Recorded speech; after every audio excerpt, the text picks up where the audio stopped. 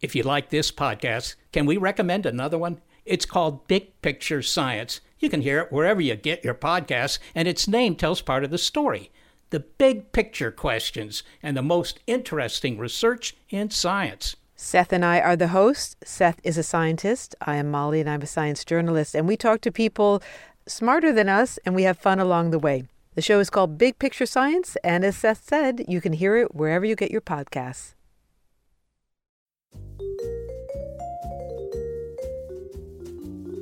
Do you love history but hate when it's stuffy and boring? Well, look no further and join me, Katie Charlwood, your friendly neighbourhood social scientist and reader of books, as I delve into unsolved historical mysteries, murders by gaslight, and of course, women who have been misrepresented through all time. On Who Did What Now, the history podcast that's not your history class. Listen wherever you get your podcasts. What follows may not be suitable for all audiences. Listener discretion is advised. The world is full of stories. Stories of mysteries, of curiosities, of oddities. Join Kat and Jethro Gilligan-Toth for the strange, the bizarre, the unexpected, as they lift the lid and cautiously peer inside the box of oddities. So I have been busy all day working on our new premiere channel that will probably launch in the next week or two. And it's going to be commercial free. It is going to be, the episodes will be available to you a day earlier than everywhere else on the interwebbles. We're going to have that special monthly bonus episode. Drunk episode. Well, it'll be a bonus episode. Yeah, but we'll be drunk when we do it, which is kind of cool. I'm not committing to drunk. I'm just committing to bonus. Oh, and also the special super secret insider chat room. Oh, yeah. You can have direct access to us, and all that'll be available sometime in the next week or two. So we're working on it. We're working on it. We've been working diligently on it. Well, I went to the beach today. That's right. I've been working diligently on it. It is your turn to go first, my love. What do you have? What you got for me? Okay. So this started off as a story, and then I found an interesting thing. And so then it was a thing in the middle of a story, and then I discovered that the thing was just about as long as the story. So here is a thing, and we're also a story. So it is the late 17th century.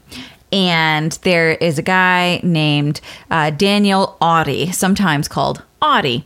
And he moved to the small town of Kirkby, which is located along the River Wiske, a little north of Thirsk in England. I don't know why I include these tidbits, like locations that are near to locations, none of which I know any of. I'm just going to say it was in England. Okay. So Audie conducted faking currency. He was a counterfeiter. Oh. So he built this old farm, and he built a large hidden underground room and installed a interesting entryway so that visitors couldn't just like pop into his counterfeiting. It was a secret space. lair. It really was. I want a secret lair in my basement. Oh yeah, no, we should definitely have a secret lair. I want like a bookcase that moves. Yeah. You know, when you pull down on a particular book, like I think in the that's yeah, entirely reasonable. I want that. I think we should do that. Even if it just opens up into a large closet where I have a Barcalounger. I know what that is. So he named the farm Donati Hall. Now, Audie had a daughter named Elizabeth, and she met a local man named Thomas Busby, and they dug on each other. They ended up getting married, and I guess Audie wasn't crazy about that match. Busby had some personality traits that weren't the most desirable for a son-in-law, like he drank a lot. Yeah. And the two ended up moving into like the living space over a tavern. So that really kind of encouraged his drinking, and it was not great. Soon, though, Busby and Audie became partners in the counterfeiting business, and that was obviously going to be trying for two dudes who didn't particularly like each other, and one of them being allegedly an alcoholic who made terrible choices. Who lived over a tavern. Right. I mean, both people here had some issues that they were working through. Anyway. This is a perfect storm for disaster. It really is. I love where this is going. So the two of them, they're living over this local inn, and things aren't going great with Busby and Elizabeth. For whatever reason, eventually Audie said, all right, this is enough. He went to go and get Elizabeth, take her from the inn. And she said she wasn't going to leave. She was going to wait for Busby to get home. And he was probably just, tootling about having some beverages. Mm-hmm. So eventually he did make his way back to their house. And the two men got into quite an argument. Busby and Audie. Audie wanted Elizabeth not to be married to him anymore, and Busby was very upset as well. They were big time arguing. Okay, so Audie is like, hey, Busby, I've told you all my secrets, and I'm extremely vulnerable now because you know all my secrets. Right. I want you to leave my daughter. That seems like a bad decision. Yeah, there was a misstep there for sure. A miscalculation. Indeed. In business partnering, which happens sometimes. Yeah. Sometimes we pick terrible, terrible business partners. So at some point, Audie left. He went back to his place. Elizabeth did not go with him, but Busby was still fuming, and he's still drunk. So he's kind of, you know how when you're drunk and you're angry about something, it keeps coming up and you can't just let it go. It's like, can you believe that guy? Blah, blah, blah, that kind of thing. I think it's awesome that his name is Busby. Right. It's easy to remember which one has the drinking problem. Right. So later he walked to Audie's place and bludgeoned him to death with one of his counterfeiting hammers. Or strangled him. We're not sure. I don't know. The details are a little... The phrase bludgeoned him to death with a counterfeiting hammer makes me chuckle. It's terrible. Is that wrong? Yes. Did he have like the king's face embossed on his forehead? Oh, because it was a counterfeiting hammer? Yeah. Well, I don't know. He might have been strangled. So we don't have those kinds of details. Probably the counterfeiting hammer, though, right? I think that's probably why it became a popular story. It's because he was a counterfeiter, and so this is a lot more sexy. Sure. But probably he was just strangled. Probably counterfeiting hammer. Anyway, according to the town folk, which again, a lot of these details are very fuzzy, but Audie obviously did not approve of the marriage, wanted Elizabeth and Busby to break up, but the fight from Busby's perspective was about the fact that Audie had been sitting in his chair. What? Yeah, that's why Busby was pissed, and that's why they were fighting. Was it a Barcalounger? No, it was a wooden spoolie chair. One of those with the spoolies. Those aren't comfortable at all. I would never keep one of those in my secret basement lair. Busby came home, found Audie and Elizabeth in his home. Audie was sitting in his chair. So Audie was there to fight with Busby about the fact that he was a terrible husband to Elizabeth.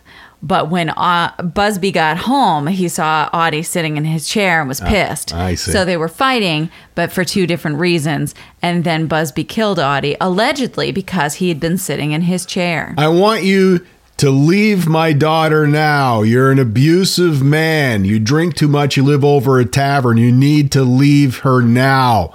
Oh, yeah? You're sitting in my chair. Where's the counterfeiting hammer? So it happened kind of like that. That's the condensed version. All right. So Busby was arrested and tried and condemned to death for the murder of his father-in-law. And the story goes, as he was led to his execution, Busby cursed all the people to death who would ever take a seat in his favorite chair. So this is the story of the death chair. The death chair. Yeah. Want to give a big shout out, by the way, to our Instagram friend, Perfect, like a cat purrs, for the heads up about the death chair. Wow, this guy just wouldn't let it go. No, it was intense. Wow. Yeah. Busby was hanged. He was hanged. Cut down, dipped in pitch, and then hanged from a gibbet. What is a gibbet? This is the fun learny thing in the middle of the story. Okay, cool. So, gibbeting. A gibbet is really any instrument of public execution. It could be a guillotine, executioner's block, an impalement stake, hanging gallows. Any of those things can be called a gibbet. So it's a general term that describes a collection of execution devices. Those public execution devices, yes. Gibbets. Gibbet. But gibbeting specifically refers to the use of a gallows-type structure from which the dead or dying bodies of criminals were hung on public display. Gotcha. Okay. Most often, they were hung on public display inside human-shaped cages. I have read about this. I have seen photos of, well, not photos, but, depictions, graphic depictions of this sort of thing. And sometimes they would put them up there while they were alive. That's right. And just let the birds eat their faces. Yeah, they would die of exposure or starvation. It's terrible. And if you hear the term like hanging in chains, it's generally referring to gibbeting. It was a very common punishment for a period of time, practiced and very common in England by the Murder Act of 1751, which empowered judges to impose gibbeting for the crime of murder. It was most often used for traitors, murderers, highwaymen, or pirates. Also sometimes sheep stealers, but, you know. So you could, like you said, sometimes they would be executed and then hung in the gibbet thing, or they would be put in there to die. Either way, it was terrible. Obviously, dying, rotting bodies on public display, hanging in the air, wafting. It's worse than one of them black ice car fresheners. Oh, nearly. Yes, nearly worse. So, I mean, there's nothing about this that's a good idea. No. It is punishing the town folk. Yes. But that was the idea, is that they thought that this would be a deterrent to crime. Really, it was just a big, expensive, smelly bird feeder. Terrible. And they found after some time, crime rates did not drop at all. In fact, being around stinky, rotting, gross body will make you angry and make you more likely to lash out at people and commit assaults.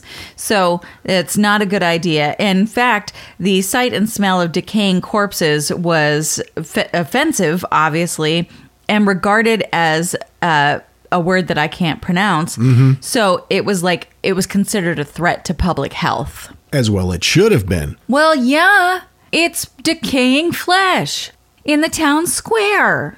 It's almost as bad as a children's concert. That makes me really angry. Oh. In some cases, there's some variations to how this whole situation can go down. In some cases, the bodies would be left until their clothes rotted off, and that's how they'd know. It's been long enough, them in that weird body-shaped cage. It's time to take them down. Most of the time, it was just until the bodies had completely decomposed, and it was just a skeleton.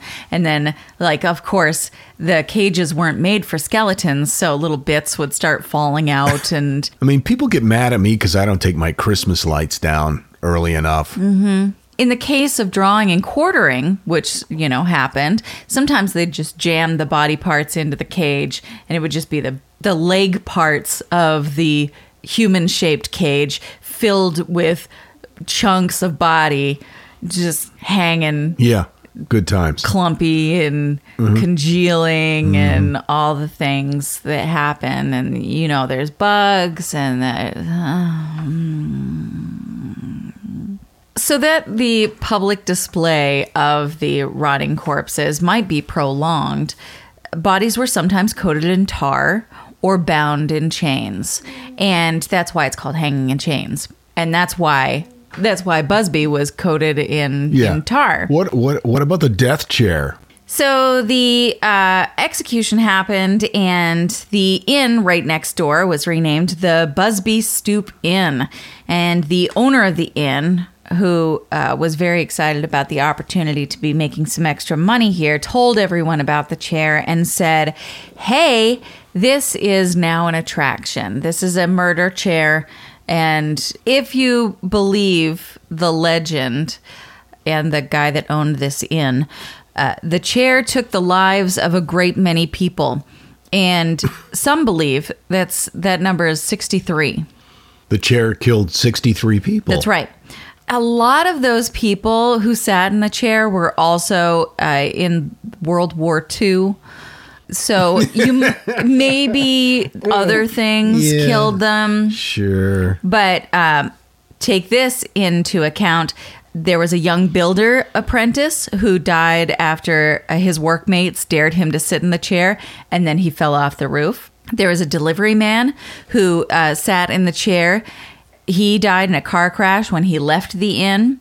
There was a chimney sweep who sat in the inn one evening. And then when he was leaving the inn, people were like, bye. And he was like, bye, whatever. But then the next morning, they found him hanging from one of the gateposts right in front of the inn. Super creepy like. Wow, like by his neck? Or, oh, my God. In the 1970s, the landlord of the inn grew weary of the legend and the deaths associated with the chair and moved the chair into the cellar. Someone not knowing about the history of the chair sat in it and then was killed. But the landlord had enough, and so he donated the chair to a local museum, and he instructed them to hang it high on a wall so that no one could sit in it. So it is still hanging in a museum up on the wall. You're not allowed to sit in it, but a furniture historian examined the chair and found that it had machine-turned spindles, whereas the 18th century chairs were made using a pole lathe. So he dated the chair to about 130 years after Busby's execution. So somehow the death chair made its way out. It's on the loose. It's on the loose. You don't know. It's killer furniture. You don't know. Bloodthirsty home furnishings, if you will. It could be your chair. Bum, bum, bum. It very well could. Oh, yeah. No, that's the point. That's why I brought this up. I think that's that chair. You think that this chair that I found at a yard sale is the death chair? It could very well be. I do. And eventually one of us will die. It will just be proven to be true. There's a reason you didn't hear this at the start of the podcast. This is That Thing in the Middle. Famous people can be weird just like us. Here's a list of famous people with some quirks. Number 5. Mark Zuckerberg will only eat meat from animals that he's killed himself. I think that's legit. I think that that's admirable, actually. Number 4. Ronald Reagan liked to touch the earlobes of his friends and family. That was never explained why. Number 3. President John Quincy Adams took a naked bath in the Potomac at 5 a.m. every day. I'm glad currently our lawmakers don't do this.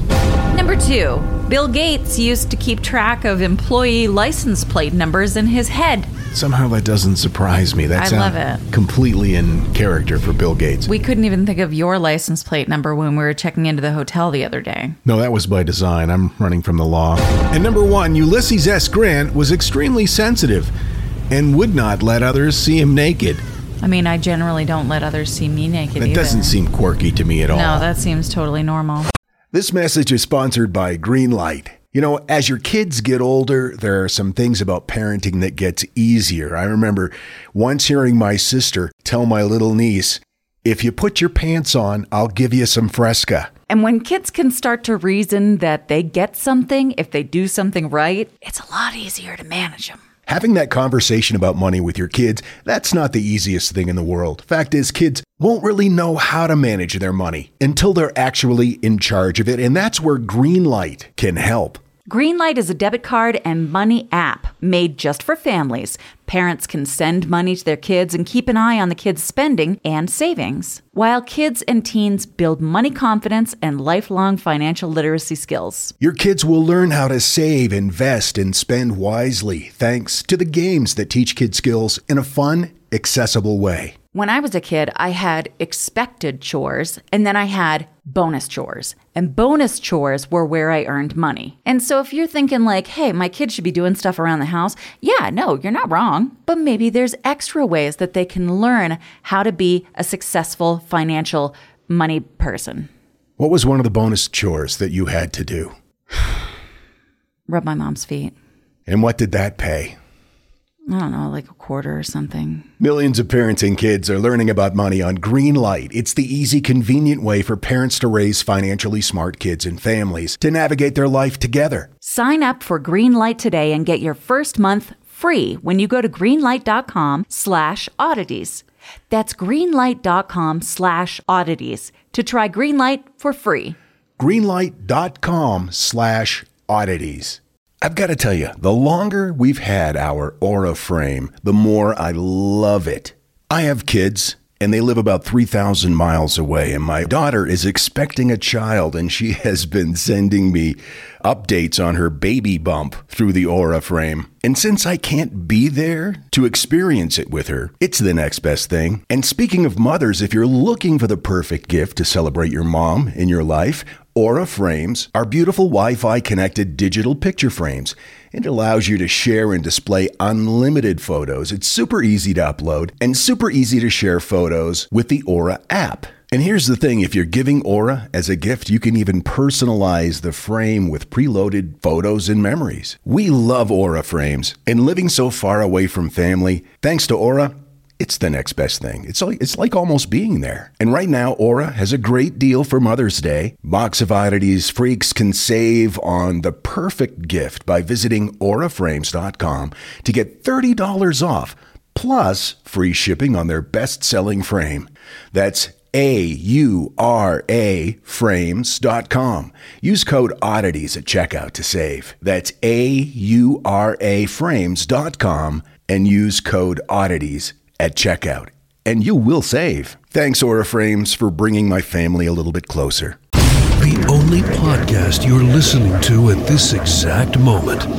Don't think we don't notice things like that. This is the Box of Oddities. So we got an email from Dia, and I intercepted it before you had a chance to see it, so I could do this story. Sure, I do that all the time. It's fair game. And basically, she just said, "This is horrific. Can you find out more?" And so I did. You know, oftentimes we do stories, many times, in fact, they're historical in nature, like the train crash thing that I did last episode that happened in 1918. This is something that's happening right now. Oh, my. Biological Resource Center. Oh, my gosh. It's terrible. You saw this. Of course I did. Now, I'm getting my information from Arizona Central, as well as the Arizona Republic, which is the morning paper in Phoenix. The Biological Resource Center, it's it was a for-profit body donation company. And they would basically accept donations of bodies. People would die, and the families would donate the bodies because the company would they would harvest certain organs and body parts for, quote, medical research, and then cremate the remains and give them back to the family. Yeah. No, you donate your body to science. There's something to be said for that. Yeah, absolutely. If grandma died, they would come and pick her up and take her to the facility, and they would harvest any organs that they think might be helpful for research purposes, not transplant, but research purposes. Then they would cremate the remains and bring them back to the family. That was the idea anyway. And one of the many problems was that families thought that the body donation meant that their loved ones' bodies were being given to a charity to help with disease research. That was the impression that most of them were left with. They thought that the Biological Resource Center would be donating the loved one's organs for something of that nature. What they weren't aware of was that the company was often dismembering and selling various body parts. Here's a price list for you that they had. Okay. In 2013, the price list, and this is part of the court file, indicates the sale prices for various body parts. You want to buy a whole body with no shoulders or a head? That's going for $2,900. A torso with no head, that's $2,400. The whole spine, $950. A whole leg, $1,100.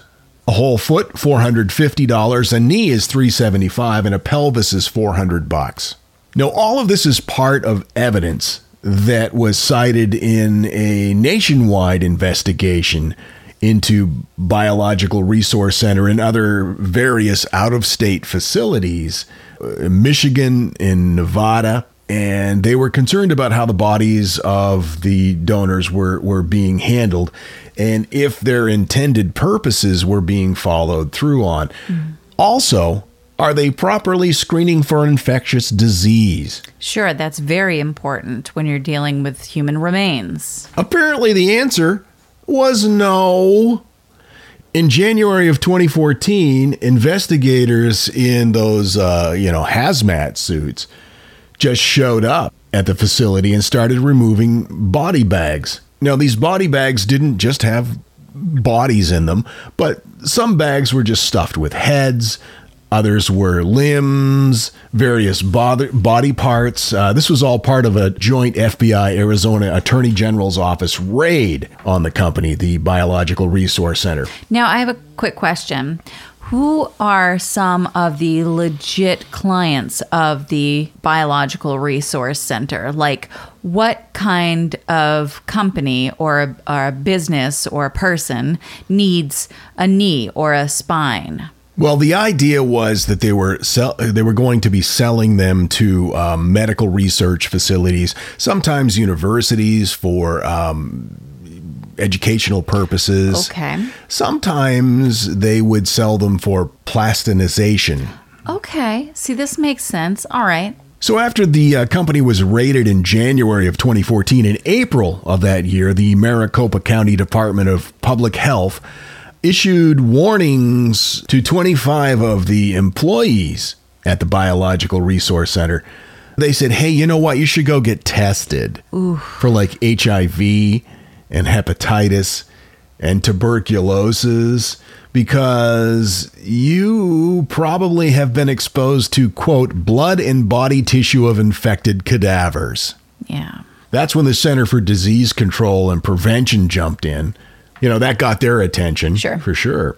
They started investigating reports of the exposure to those diseases. Most of those workers were involved in performing the dissection procedures and the preparation of the bodies. This whole body donation thing is a burgeoning business. It profits by soliciting donated tissue and organs for a fee.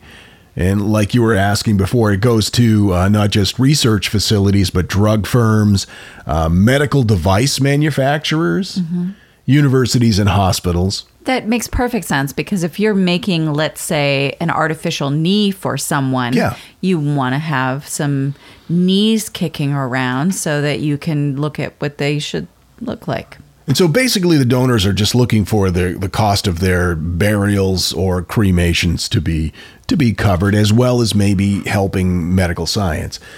Now, the companies that broker tissue and organs for transplant into living patients are very highly and strictly regulated. Right, because body parts are going into other people. Yes. That is not the same level of regulation that these types of companies were subjected to, at least at this point. This Biological Resource Center, in one of the news reports that I watched about it, was referred to as more of a chop shop. Yeah, it's exactly what it was. Now, many states have very strict laws and complicated oversight procedures, like New York is like one of the strictest. Arizona had no such requirements. Oh. A woman named Joyce Gingrich, her mom passed away January 17th of 2014. The Biological Resource Center arranged for the body to be picked up and transported back to their facilities, and the body parts were harvested. And Gingrich said that her mom, whose name was Adeline, suffered from Alzheimer's disease, and she was hoping that the research that they could do would help patients who have Alzheimer's disease. Unfortunately, the body's donation was made about 4 days before the raid on the labs. So 4 weeks after her mom's death, a employee from the company shows up at her house with the cremated remains of her mom, and she asked the person what had been done with the tissues that were harvested. And the man told her, quote, "We believe most of our tissue rotted." What? Yeah. And then Ms. Gingrich went on to say it was our understanding they seized all the tissues at the lab, including my mom's remains. It's my belief things were destroyed or allowed to deteriorate. So that's pretty horrifying. So that was just a result of the investigation going on at the lab? I think it was a combination of things. There just did not seem to be practices put in place that would prevent this from happening. And then, of course, when the raid happened, then everything completely shut down. Still probably not what you tell a grieving child when you deliver their mom's ashes. No. Hey, your mom probably just rotted away. Yeah, it smelled real bad. A statement on the facility's website said staff cooperated with authorities. They said, quote, "This lack of information has led many to speculate and to make incorrect conclusions," said the founder and owner of the company, who, by the way, his name was Stephen Gore. Oh, my. He said, "We hope to know more within the next coming days and weeks, at which time we'll provide additional information." Now, that was, of course, in 2014. Many of the local members of the media tried to get a hold of this guy, and surprisingly, he did not return their calls.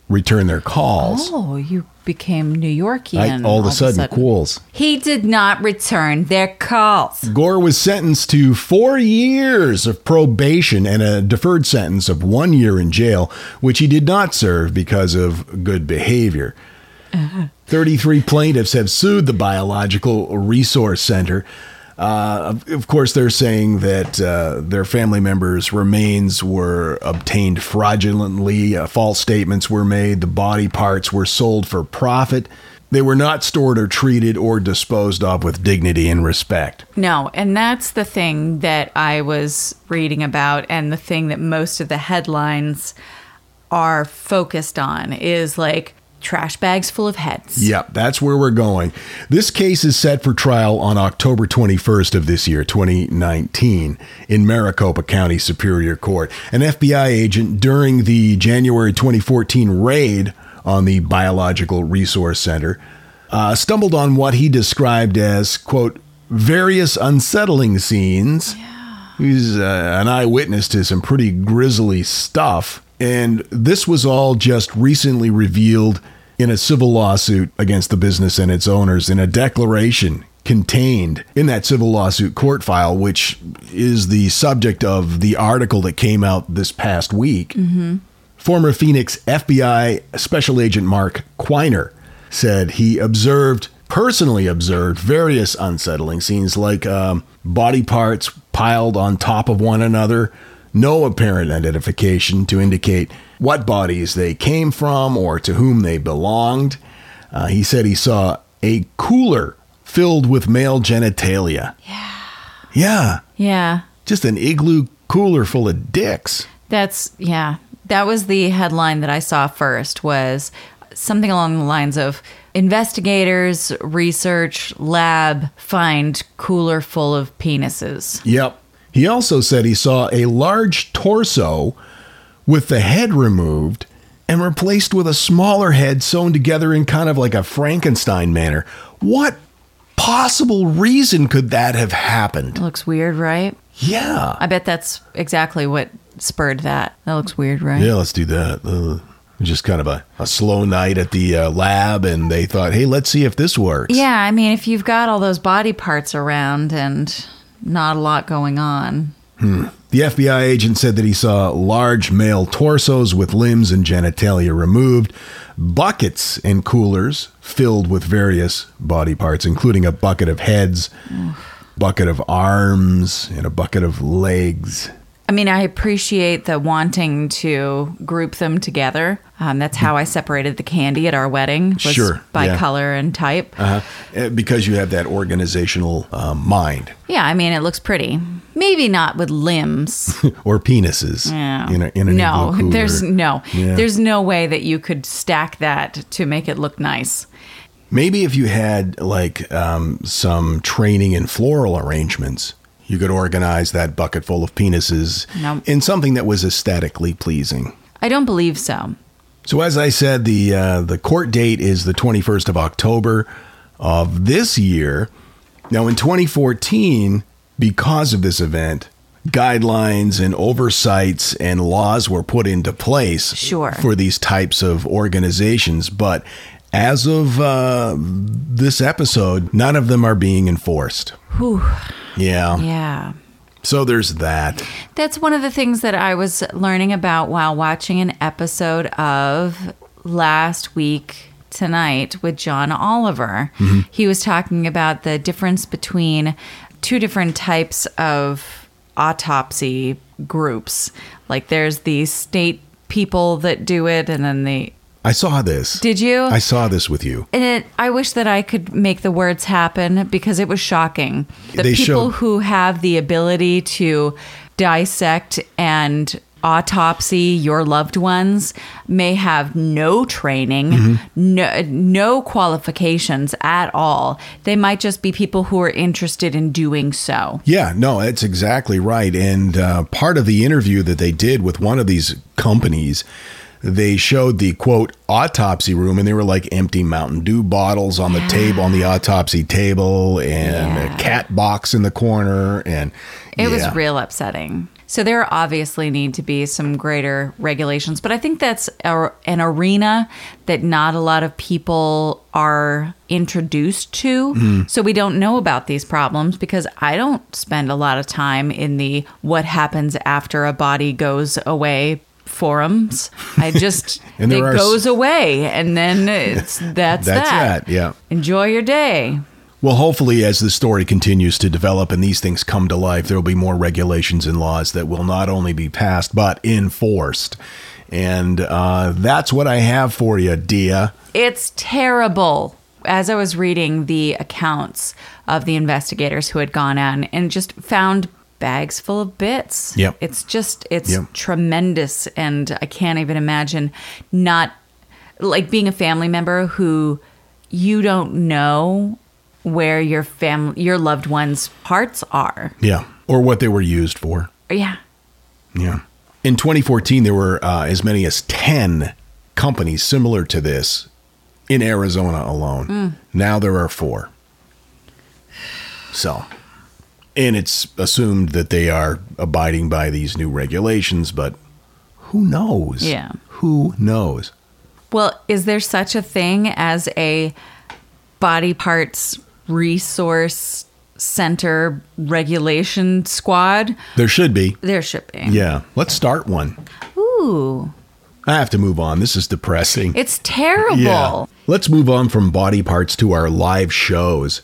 The tickets are on sale for the live shows. Yeah. San Francisco, Boston, Charlotte, and Nashville. They're going fast, and we would love to see you there. We also found out we're going to be in Orlando next month for a podcast convention. So expect me to be talking a lot about the foods I will eat at Epcot. I'm going to have some of that fried cauliflower from the Moroccan stand. Yeah. If they still have it. I'm having a German pretzel for Shorezies. That delicious flaky thing I got at... Lefse? You had the Lefse. Lefse. I didn't have the lefse. I had basically a delicious flaky pastry filled with cream and fruit. It was the most wonderful thing. We ate our way around the World Showcase. Yeah, but I feel like we didn't do it in a focused manner, and this time should be more focused, and I plan on eating at every country. I would imagine that a spreadsheet will be involved. Oh, you know it. It will be color-coded. There will be tabs. Anyway, back to the live shows. Tickets are available at theboxofoddities.com. And this silly podcast that we do lands on your phone a couple of times a week, and we're looking forward to seeing you on Thursday. Until then, keep flying that freak flag. Fly it proudly, you beautiful freak. And so, let it be known that the Box of Oddities belongs to you, and its fate is in your hands. Therefore, it's been requested by those I report to beseech you for assistance. The Box of Oddities is free. We ask but one thing of you, to provide a 5-star rating and a positive review. True, that is 2 things. However, 'tis merely a 5-star rating and a positive review. Also, subscribe to us. Okay, so 3 things is all we ask. 3 things and 3 things only. Henceforth, the Box of Oddities commits to the telling of stories. Stories of the strange, the bizarre, the unexpected. TheBoxOfOddities.com. Copyright 2019. All rights reserved.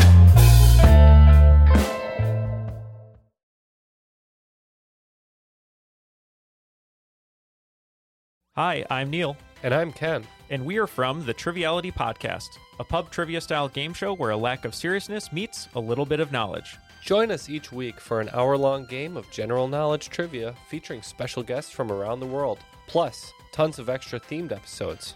If you want to improve your trivia game, or you just want to scream at us in your car when we get easy questions wrong, then we're the show for you. Find Triviality on all your favorite podcast apps. But you know that, because you're already listening to a podcast.